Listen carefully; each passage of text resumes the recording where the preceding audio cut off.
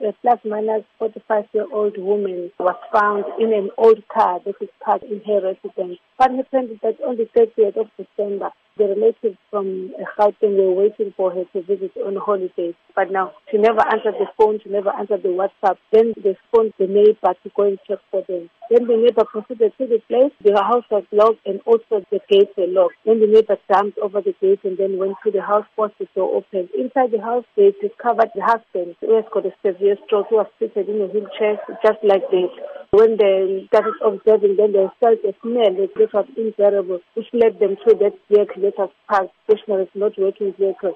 They said they discovered the body of this woman. And in what condition was the woman found? She was half naked and partially decomposed. A case of murder was opened and investigated. Have police made any arrests? Arrest is imminent because the police are following certain information. Has there been any information from the woman's neighbours that could help police in making an arrest? For now, I'm not going to disclose anything because it's going to jeopardize our investigation.